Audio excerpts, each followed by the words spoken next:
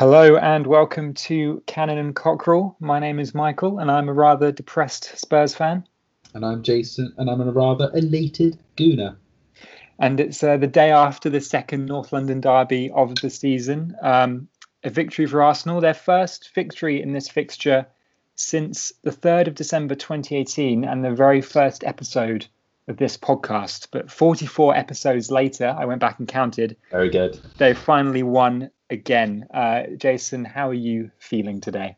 Oh, it's a bit of relief, to be honest. But once you put it into that perspective, I mean, I sensed something in the air. I was giving it all that kind of like, there's no pressure on us. Like, we're all good. Like, doesn't really matter. Season's over.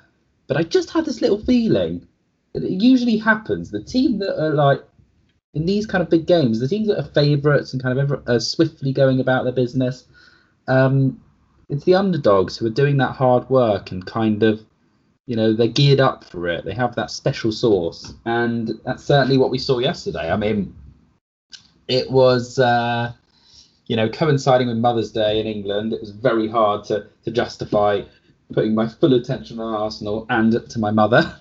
So I managed to do it okay. I managed to, the first half was kind of my half eye, I must be honest with you. The second was full on, come on you Gunners. But I was happy overall with the performance. I think a lot of the Spurs fans I've heard been saying, we just gave it to them, we gave them respect. And that might be true. But this Arsenal team is a different beast from 3 months ago. And I know I've had some comments about how we've been doing in the last few weeks.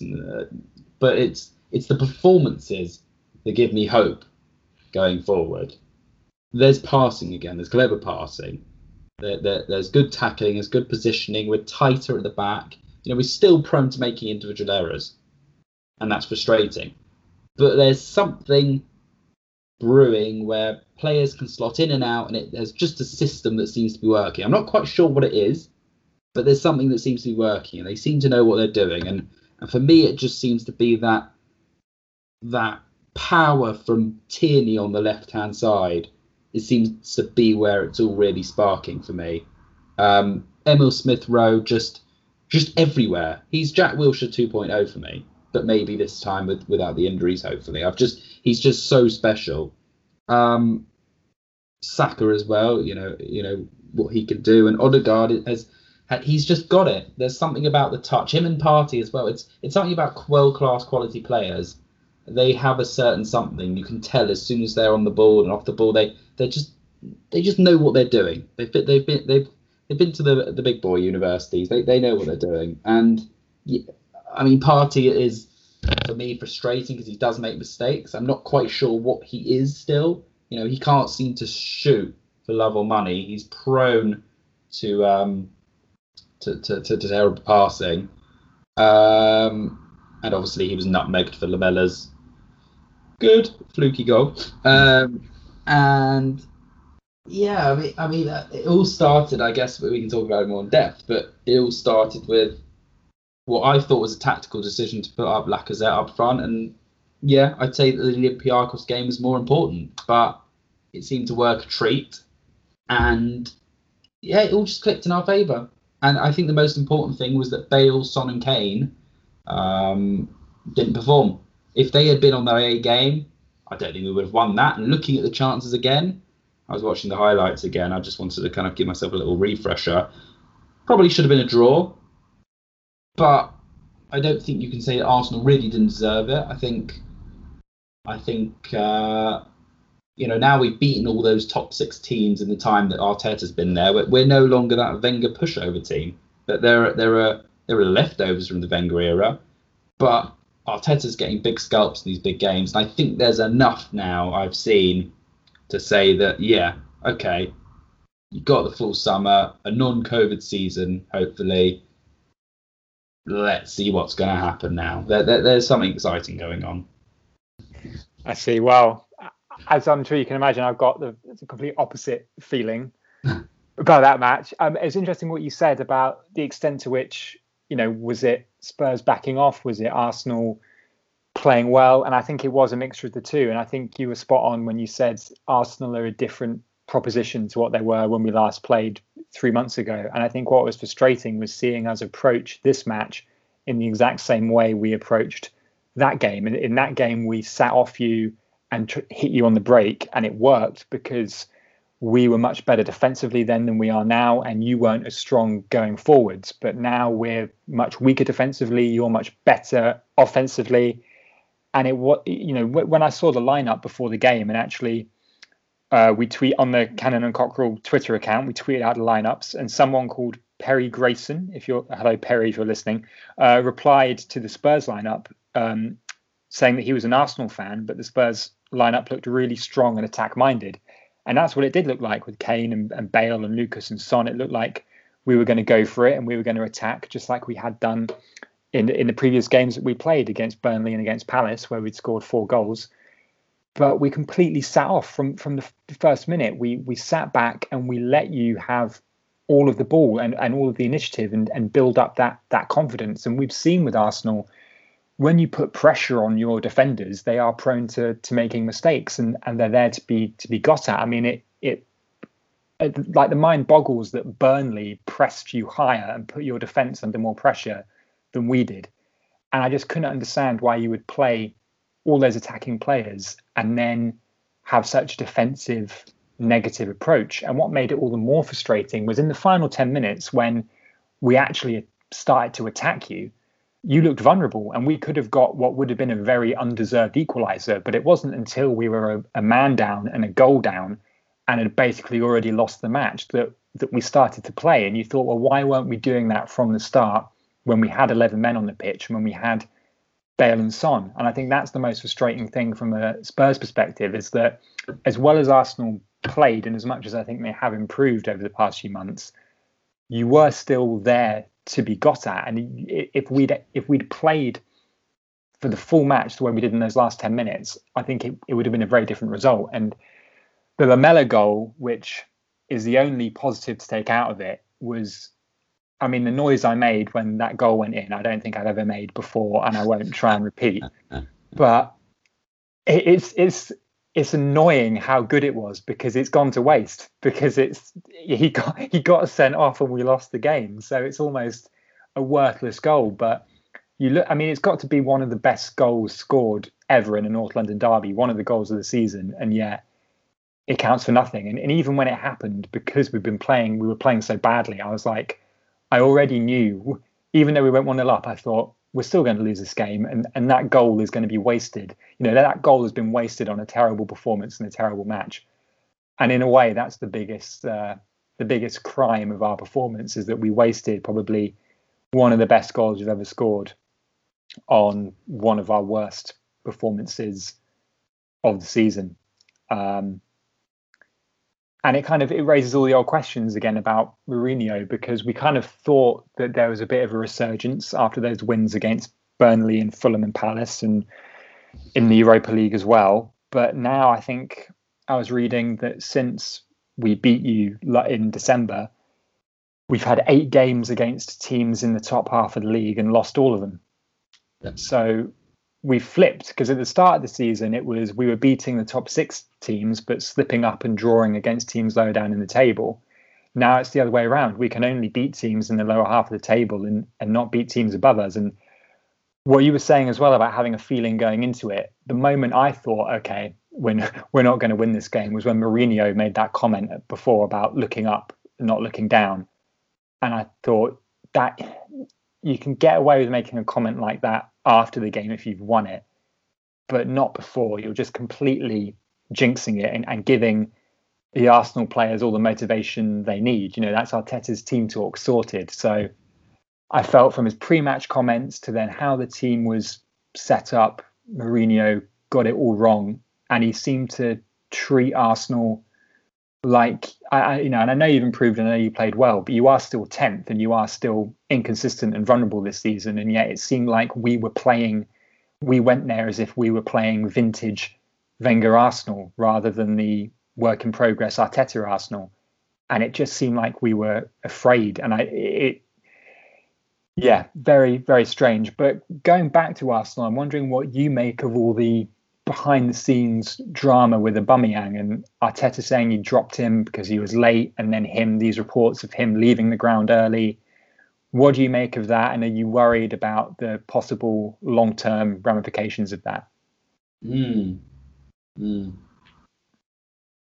Yeah, I mean, I think fair enough to everything you've said as well. Now, considering it with Spurs, it sounds like, again, it's the manager, their influence, because we know what Spurs can do. I mean, we saw at the start of the season, there was a winning combination there, and it just seemed like you just weren't getting the best out of your best tools.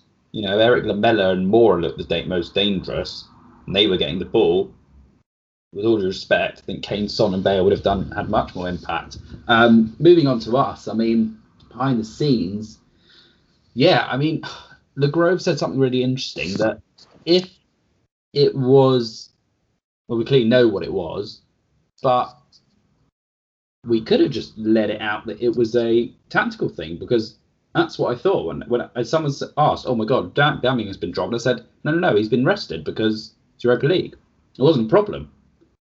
And they made a mountain out of a molehill, reputation-wise, and I don't think it was fair to anyone for that. I think it causes more noise and distractions than we need, especially since he's been getting back into form, and we've got this Europa League run coming, so it's a real shame about what's actually been happening. So all the knowledge I know is it sounds like, and again, it's all alleged, and I don't know if it's for sure, he was late to a team meeting, apparently, the preparations for the game.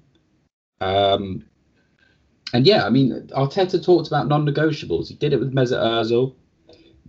Guendouzi was out the door. There are certain things, you've got to follow the rules. And Xhaka, I'm sure, when he had some mistakes in him, and Pepe, they were dropped and they were dealt with, and they came back in. The attitude was great. I haven't seen anything from Aubameyang today. I might be wrong. I haven't looked closely, but apologising or kind of clearing the air about it. I think for me, very much the right call, because your leaders need to be shown as, if you're the example, the young players need to know what the example is. And luckily we won the game, and luckily we didn't need him, and I think that's fine. If they can just bring him in and he's fined or whatever behind the scenes, then no damage done in that respect. If it's a repeat thing, which I've heard there have been some issues, then that's something that needs to be addressed. In terms of the thing after the game, that's not acceptable if that's true. You have to. That's clearly going off in a strop and trying to prove a point. I didn't play the game, and that's just going to cause more issues. And that, for me, is the decision from him. If it's again all true, that is the catalyst for a change of captain. Because again, if all these things are happening, we've seen it before. William Gallagher had a smoke and he was taken out. It was an excuse after he'd done what he did in that Birmingham game to get him out of his captaincy. Xhaka swore at the fans. That was pretty bad. That was an excuse to get him out of the captaincy. Aubameyang was never the right captaincy choice. He was the best player in the team. Yeah, they all loved him because he seems like a great personality. But he didn't have that something special, I think, that makes a captain. It's leading by example. It's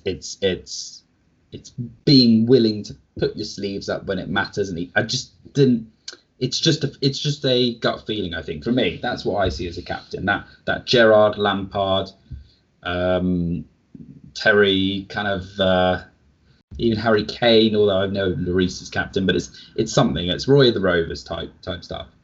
And for me, it's Kieran Tierney. He looks like the born ready-made captain. It was Bellerin, but Bellerin now I think will be out in the summer. Cedric seems to have done a good job. If rumours to be believed, Tarek Lamptey could be our new blooded right back, which would be very exciting. But yeah, based on that story and everything, I think I hope that they can just sort it out behind the scenes, because any more explicit scenes of disrespect, and then there'll be consequences. And maybe he'll get a move in the summer. I don't know.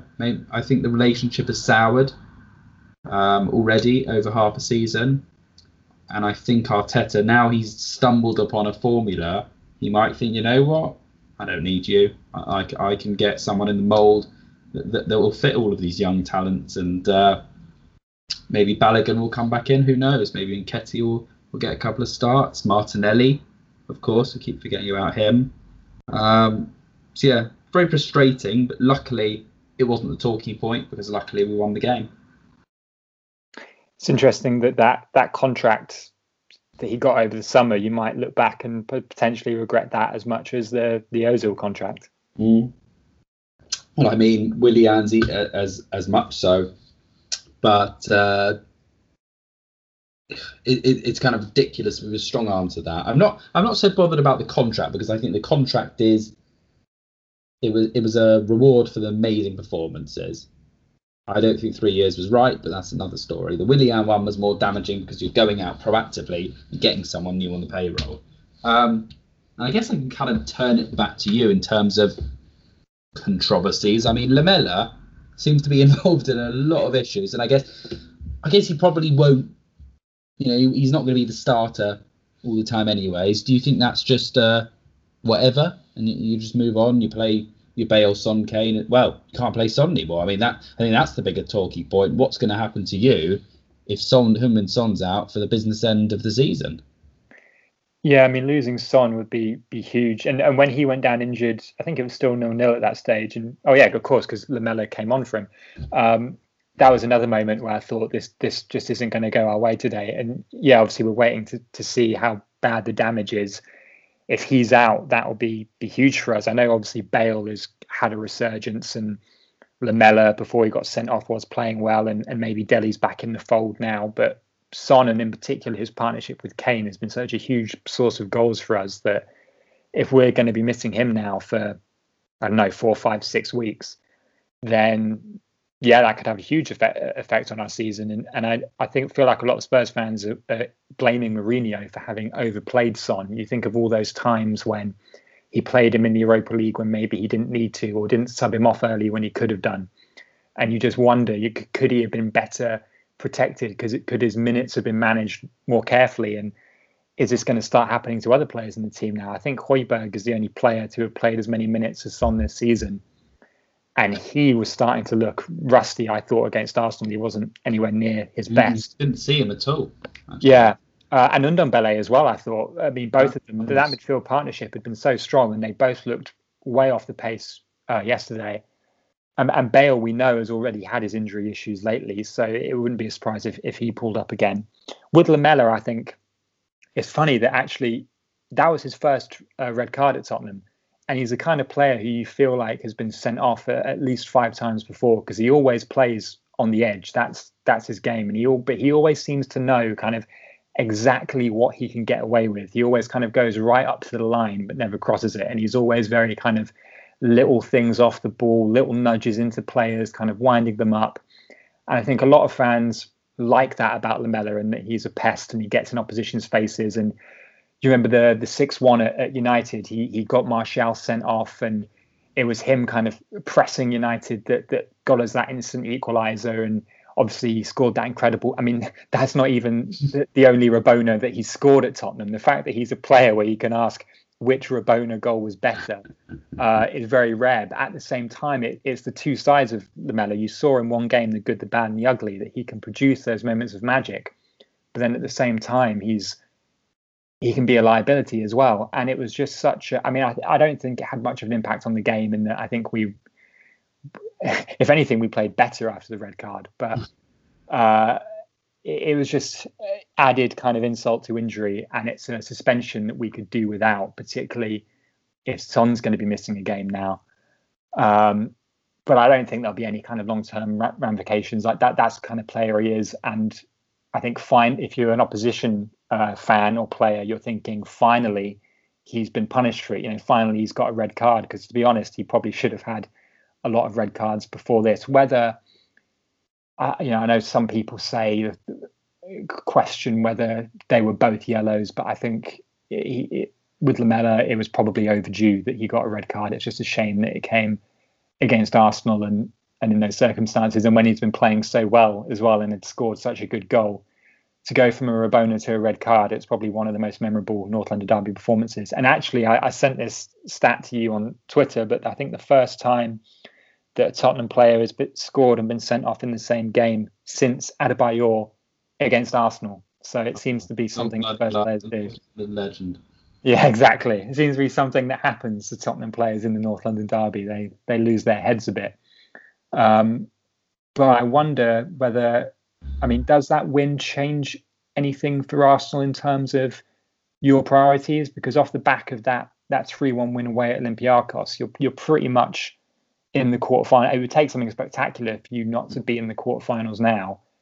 But does this win make you think twice about the league, or is it still very much all out for the Europa? With Arsenal, you never know. It's not over till it's over. I could see us losing 3-0 at the Emirates. It's possible. I don't know. When you start to, again, there's so many regrets of silly results and silly decisions that would have put us in contention to the top 4. And I don't want to get too excited, but being a game in hand on Chelsea and, potentially being 7 points behind, it's not that much. But 10 games to go, I don't know. I don't think it's possible. I don't even want to get excited. If it somehow happens by miracle that we go and win the next 10 games, then so be it. Lovely. But I think no. I think that was a nice token win against Spurs. It just sets the tone for next season. The league is a write-off. We're just getting through, getting players to have blood in their legs for those Europa League ties. And I guess, let's just get through somehow on Thursday, get a nice draw on Friday, and we go again. The priority is Europa League. It has to be. A trophy is lovely. We know what it's like. I say we, I mean me, and Arsenal, and European trophy especially lovely, and also that reward of Champions League. And if we get it's just about reaching as high as we can. I still have this feeling that we would benefit in the league if we didn't get in Europa League through the league, if we didn't come 5th, 6th or 7th, but at the same time we need to get in the Europa League, so we have another chance at Champions League. So it's a bit of a catch-22. I kind of just gave up all hope on this season, to be honest, and we're in a decent position. But as I said to you offline, it's very much Emery season 1.0, or it's kind of the second coming. It feels very similar, kind of pushing for that European place, probably not going to get it, getting into the latter stages of Europe, all or nothing, and hopefully Arteta can go 1 or 2 better, but at least we're seeing style and substance, which we didn't see in that Emery stage. And I just wanted to throw it back to you, because a lot of the things you've mentioned today, you've alluded, and you haven't directly said it. You kind of said it about the manager was a bit negative and the comments, etc. But how much of the blame do you put on Jose Mourinho for this kind of slight slump in form overall? And kind of alongside that, you didn't touch just before, you mentioned Son and Lamela, but you didn't really mention Bale. And again, it's kind of, he had those really good couple of games, and I guess it's easy to put the big names on the spotlight on them. But I guess what I'm trying to ask is, what do you expect from Jose Mourinho and Gareth Bale for the next 2 months of your season? With Mourinho, I kind of expect what we've seen recently, really, where he'll probably take the handbrake off a bit against teams lower down in the table, but when he's playing against a top 6 club, he'll revert to his negative instincts, and maybe in some matches that'll work for us and in others it won't. I feel like even though we're 6 points off 4th with a game in hand, so win that, only 3 points off 4th, still very much in the mix, but I feel like top 4 we're just too inconsistent.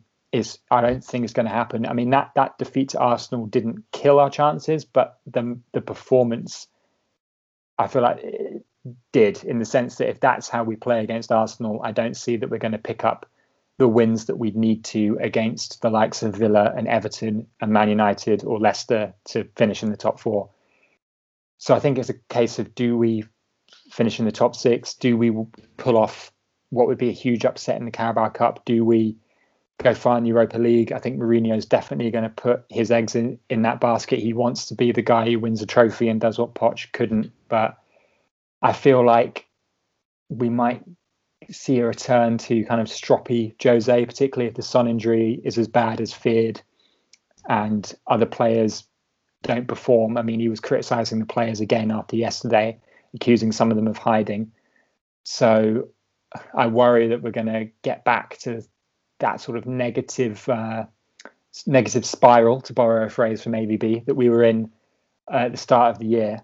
And with Bale, I think what we've seen the past couple of weeks, I mean, in a way, mirroring Jose. I think if you look at the teams Bale scored against and played well against, it's not the top sides in the league. And part of that is because he hasn't been played against the top sides in the league. And I don't think you can really blame him too much for yesterday. He didn't have a good game, but let's be honest, not many players did.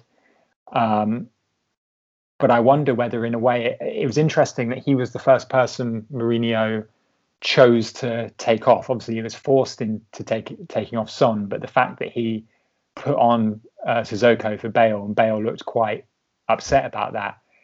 And I think that was telling that Mourinho doesn't trust Bale to do the defensive work in games against the top sides. I mean, Doherty was just getting absolutely slaughtered on that side, and Bale wasn't really offering much protection. And I think that was one of the reasons why people thought he wasn't playing Bale to start with, because he thought he didn't have the fitness to run up and down the wing for 90 minutes and protect the fullback. So it's interesting that he hooked Bale off first, and maybe we might see Bale's minutes, particularly against the top sides, be few and far between if Mourinho now doesn't think he can trust him to do a defensive job. So I guess it sounds like my expectations for the two of them between now and the end of the season aren't that high. I think Bale will still give us some great moments. I mean, we saw, I think the Palace game was after we last spoke and before this, and Bale was incredible in that game. And watching him and Kane combine, it was great to see, and it was a lot of fun. And I think we will still have moments and days like that between now and the end of the season. But whether or not we're going to get the cup-winning goal from him that we all dreamed of when he signed, I'm not so sure. But I think that's as much to do with Mourinho and the team, or more to do with Mourinho and the team, than it is to do with Bale. Yeah, and I get you. And I guess it sounds like he's going home to sunny Madrid to play a bit of golf when it all opens up in the summer. So it's just about getting those good moments out of him. And, you know, I think it's April 20th or whatever it is, that cup final. You want him doing something there and something special in Europe. And I guess shame for him, not for us, that he didn't have his last hurrah against Arsenal. But I think he's had quite a few moments against us. So I'm glad he didn't do it again. Yeah, it was a shame that he couldn't roll back the years with another great goal against Arsenal. I mean, Bale played the only time we've ever won in the league at the Emirates back in 2010 when we came from 2-0 down to win 3-2. Bale scored the goal that got that comeback started. So it would have been strange if Bale then had come back and won at the Emirates again, and the only times we'd won there in the league was with Bale. But it wasn't to be, and you wonder whether with Bale and with Mourinho, you get this kind of nagging sense of, I mean, you were sort of joking about it offline about whether Spurs would be one of the only clubs where Mourinho doesn't win a trophy. And it's days like yesterday that do make you wonder whether we're going to be that sort of that outlier in his career, the one place where Mourinho couldn't work his magic. And I think it was said, maybe last month, when there were all the rumours in the press linking Nagelsmann to the job, and that Mourinho basically this next month was going to be sort of make or break for him. And I think losing to Arsenal in the manner that we did, I think it really is now, that cup final you mentioned is so huge, particularly if we're not going to finish in the top four. And if we come away from the season empty-handed, considering the attacking riches that he did have at his disposal, considering that Levy did kind of fulfill that dream to bring Bale home, then I think it really will be big question marks in the summer. I mean, I think for most Spurs fans, it's not even a question mark. I think I know where most Spurs fans stand on Mourinho now. And yet, on the flip side, there is still huge potential for this to be an historic season. And I wonder in the Europa League, looking at that quarterfinal draw, assuming Arsenal do go through, when you look at the other teams now, who do you see as the biggest threat? Because after that game yesterday, from a Spurs perspective, I look at all the teams left in the Europa League and fear them now and think, as soon as we play a half decent team, we're probably going out of this. I mean, look, maybe we'll go out to Zagreb on Thursday, but if not to them, I feel like the first half decent team we play, we're going out. I wonder how Arsenal fans feel and how you're kind of looking at the competition. Yeah, well, just to touch upon what you're saying, I was just thinking it's a fine margins games, isn't it? A good game because that Kane free kick. I mean, I don't know how it got through that wall, but that could have gone in. The offside call easily could have, if he'd made his run a little bit better. They you win, you're close to top four, game in hand in Chelsea. You go into you're buzzing. It's a fine margins game, and I'm sure you can turn it around. I do think midweek. Or not midweek, sorry, during the FA Cup games next week. Good result against Villa. And that could set you up with a bit of momentum. But obviously Villa, with the keeper that should have been ours, still could be a tough ask, especially with Grealish back. In terms of the Europa League, I don't know who I was saying it to the other day. I said in the first leg, all the favourites won, I thought. Or were winning the leg, because I see Milan as the favourite and they got that away goal. I'd still be petrified of Ajax, I think.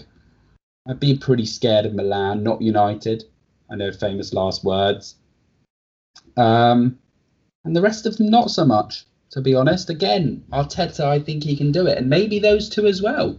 Maybe we don't need to be petrified. If we could beat City on our day and comprehensively with a great game plan, then I do believe that we could beat anyone. And again, that is Arteta's strength, or it needs to be, is that tactical. I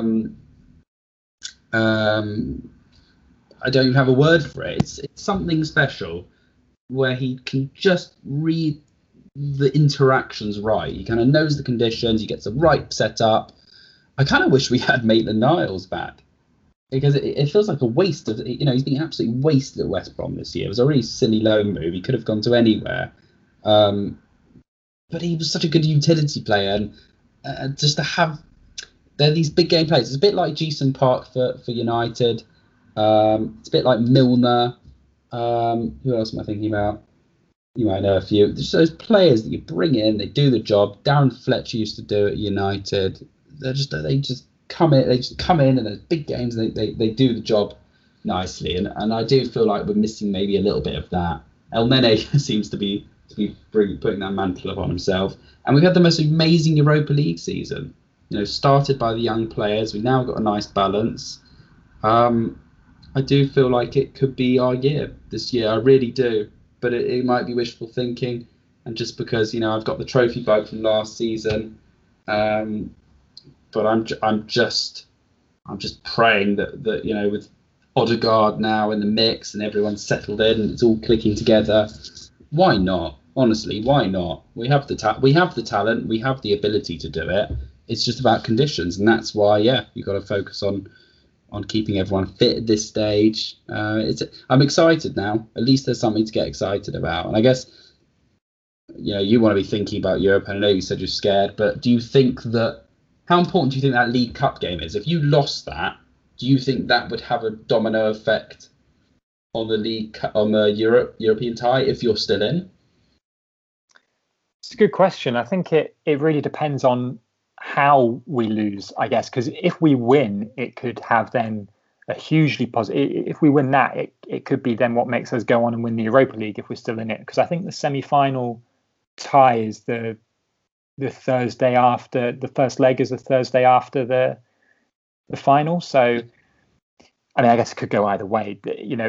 Positive or negative, there could be a hangover either from winning it or losing it. But you'd think if we're still in the Europa League, winning the Carabao Cup is only going to give us even more confidence that we can go on and win the Europa. But if we get if City absolutely thrash us, then that could be quite hard to bounce back from, particularly if we're playing a big. I mean, you'd expect to be playing in the semi-final a big team. So, yeah, I think it. And obviously, it's an even bigger game if we're not in the Europa League anymore, because then it is the only chance of silverware. So yeah, I think it will be really decisive. I mean, City, United beating them the other week, and we obviously beat them earlier in the season. City are vulnerable; they can be beaten, and I guess we're thinking about it from our perspective of our European tie. But if City are in the Champions League semi-finals, which I think would be the first time under Pep that they would have got that far, then let's be honest, that's going to be their main priority, because that's the trophy they really want to win. Absolutely. So I guess for Spurs fans, we need to be cheering on City in the Champions League, because maybe the only chance we've got of winning that game is if they're distracted and rotating and resting players, and it gives us half a chance then of causing an upset. Yeah, I mean, I think they could put their youth team out and beat everyone still. That's the joke about it all. Yeah, and to think we thought we were going to have this wide open title race, and instead City have just absolutely run away with it. But I do wonder whether, I feel like this summer, whichever Premier League club, if any Premier League club, signs Erling Haaland, then they'll be the ones to win the title next season. If Chelsea sign him the way they've improved under Tuchel, they'll win the title. If City sign him, then God help the rest of the league, because I don't know how we're meant to compete if they've got De Bruyne supplying Haaland. That would just be another level completely. Yeah, I agree with you. And I wonder whether, there's so many ifs and buts now. If the Klopp suddenly decides to leave, then what happens to them? I mean, if they keep wanting Mbappe, if they don't get in the Champions League, and it's not happening, I don't know if they have the money to do that.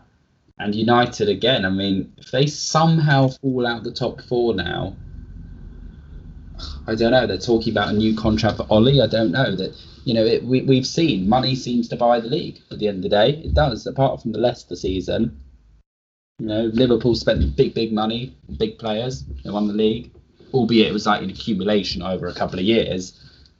But in City now, all of that great investment. I saw something ridiculous. It was on Sky. It was like Cancelo was bought for like 60 million something. I'm like, no wonder he's good. Like, no wonder they're winning when they're like utility right back is cost that much, and Walker like cost 50 million. I mean, it's just too much money. And Pep jokes about it. We're going to win because my success is because we spend the most money. But it's true. City came out of nowhere.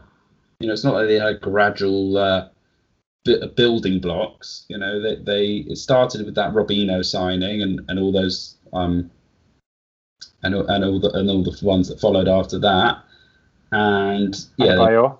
Adebayor. Listen, they made some good investments, and then they only went big in hindsight. When they all signed these players, I didn't think too much. Even De Bruyne, you're like, he did all right. He seems good, and they kind of buy the best talent that are up and coming still. So Haaland does kind of fit that bill. And yeah, I guess when I start thinking about Arsenal in comparison, when we're a world away, we're an absolute world away, and it's very sad to think that it's kind of City, Chelsea when they want to turn up, and everyone else. And I don't know if no matter what Spurs or Arsenal do, you build new stadiums, you get new young talent through, you make an interesting signing for 50 million once in a while, but is that enough to compete at the top? I don't know. And I think I do believe there'll be a point where either there's a Super League or a cap, salary cap or fee cap, which levels the playing field a bit. I mean, we spoke about it the other day about the limiting transfers between, what was it again? It was something about the top kind of six or whatever, the top 8 clubs, I think it was, and kind of the expanded Champions League not being able to sell to each other. Yeah, I mean, I don't know if it'll be something like that, but something's got to give. Otherwise, what's the point? If we're only just hoping for 4th place every year, I'm not going to start going with my 4th place trophy anytime soon. I don't know what your thoughts are on that area. Yeah, it's interesting because actually a lot of things you said kind of touched on something I've been thinking lately with Mourinho, in that, in a way, with Pep, his first season at City didn't go very well at all. by their standards, and then he spent, as you said, all that money to fix the defense, and then they've gone on and won everything they've won. And with Mourinho, in a way, I admire him. I mean, you could say he came to Tottenham because his reputation was in tatters. He had no choice, etc. But for him to come to a club like Spurs, where you don't have the financial muscle that he had the first time around at Chelsea, or even at United or Real Madrid, and having experienced Mourinho now, it's kind of changed my opinion of what makes a good manager. Because at Chelsea, at Real Madrid, even at Inter Milan, he had the best players and had all the money to spend. So of course you're going to win big things. Of course you're going to be the special one. But how good are you when you actually have to be somewhere where you haven't inherited great players, where you can't fix everything in the transfer market, where you have to try and make the team more than the sum of its parts and improve players? Can you actually do that? And I think we're finding out right now whether or not Mourinho can. And some people might say the answer is already clear that he can't. Some might say it's still up in the air. But I think his Champions League wins with Porto and Inter were genuinely special because they weren't the best teams in the competitions those years. And it was genuinely a tactical plan and a mentality thing to get more out of those players than maybe other managers could have done. But what he did at Chelsea with Abramovich's billions, a lot of other managers could have done with those. And you saw it, all the other managers who've now gone and won titles at Chelsea. Real Madrid, he had Cristiano Ronaldo at his disposal. Even at Inter Milan domestically, okay, they weren't maybe the fourth, they haven't won many titles since, but still.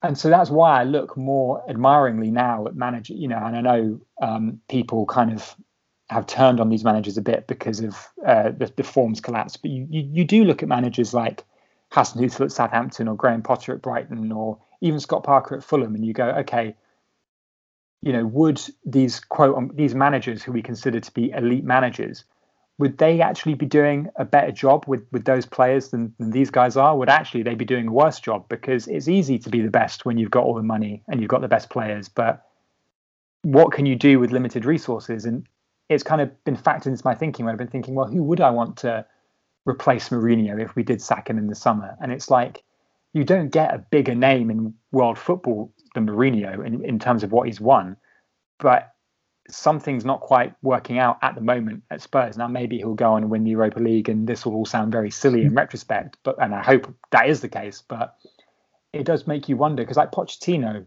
that's the closest Spurs have come to kind of breaking that glass ceiling you were talking about. We came this close to winning a Champions League and winning a title. A Sissoko hand away. Exactly. And that wasn't with, Pochettino, when we hired him, he wasn't a huge, he'd done a decent job at Southampton, but he wasn't a huge name who'd won major trophies. So, yeah, kind of looking at Pep and City, obviously he's got them playing a style of football that most managers wouldn't be able to do with those resources. Maybe a different manager wouldn't have them as far ahead as they are right now. But I feel like there's still a caveat with everything they do when you consider the money they've spent. And I feel like, Pep, okay, 20 game winning streak, whatever, but I wouldn't have him as manager of the season because, like you said, he's spent the GDP of a small country basically on his 4 defenders. You know what I mean? It's like, okay, but it's kind of the cliche of, could you do it on a wet, windy night in Stoke? Like, let's see how you would do managing Stoke. I think, to be fair, Pep even said, I can't remember who he said it about. Maybe it was Chris Wilder, actually. I think I read it after Chris Wilder was sacked. He said, if Chris Wilder was here at City, he'd have them competing for the title. And if I was at Sheffield United, I'd be fighting relegation. It's all about, you are limited in a way by what you've got at your disposal. So, yeah, and I guess with Arteta, it's kind of similar. I mean, he worked with Pep, but he's a novice young manager, but arguably he's getting more out of your team than maybe Allegri, for example, who is linked to the job, would have done, even though he's got a more kind of glittering CV. Because again, at Juventus, he had resources there that you don't get at most other clubs. And it's context, isn't it? Some top managers, an AVB just didn't work at Spurs, didn't really work at Chelsea, but it seemed to work in was it Porto? It's all about context. And you mentioned Chris Wilder, one for the Spurs favourite. If you'd asked me that question a couple months ago when we were on that run of like 5 losses and 6, I probably would have taken anyone at that point. I think he is a good manager. I don't think he'll be getting the Spurs job. But I think whichever either lower league Premier League club goes for him, or whichever Championship club goes for him, will do very well out of it. I think obviously Sheffield United have had a bad season, but I think he's still a good manager. I think it's telling that they lost 5-0 after he was sacked, which was the heaviest defeat of the season. So clearly getting rid of him, I mean, it sounds like it was a mutual thing. Apparently he was close to walking away in January, but it'll be interesting. I worry a bit for Sheffield United. I think they've been one of the big victims in a way of lockdown. You look at they were flying, and then they've come back, and I think that it was then the Aston Villa, wasn't it? The very first game post lockdown where the Hawkeye didn't work. Yeah. And in a way, that set the tone for everything that followed for them. Very sad, and it shows that how fast you can rise, or rather slow rise and fast fall. Yeah, cautionary tale for all of us. I have one more question actually. Arsenal won 2-1 the derby. Very proud, very happy, good performance. Do you think this is the sign that North London might be becoming, maroon? Well, we a rose type colour. Yeah, I mean, we talked about this offline as well, because I found all the North London is red stuff afterwards a little bit over the top, considering you are still 10th, and and this might become quite pertinent, because if the two games this season were a two-legged tie, then we would have won 3-2 on aggregate. So if you look at the two games, it's 1-1. You beat us, we beat you. I mean, North London definitely isn't white. Tottenham aren't as dominant as I thought we were going to be this season. It's only a 4-point gap now. But yeah, the colour is definitely changing. It's some sort of mix. What mix it is, I'm not sure. Maybe it will become clearer over the coming weeks, and by the end of the season, if there'll be whoever finishes higher in the league, which I like to think will still be us, although at this stage, who knows. But then there's we finished above you last season, but you ended it with a trophy, and maybe the same thing will happen again. So I guess it's still North London's still up for grabs, I'd say. North London is Rose. North London's Rose. North London's not Danny Rose. Not Danny Rose. Where is Danny Rose nowadays? It's a good question. Could get it's him a very good question. We should. Yeah. He'd be good. Him, O'Hara, and Wilder can make up the panel. That would be great. I'll start making the calls now. Excellent.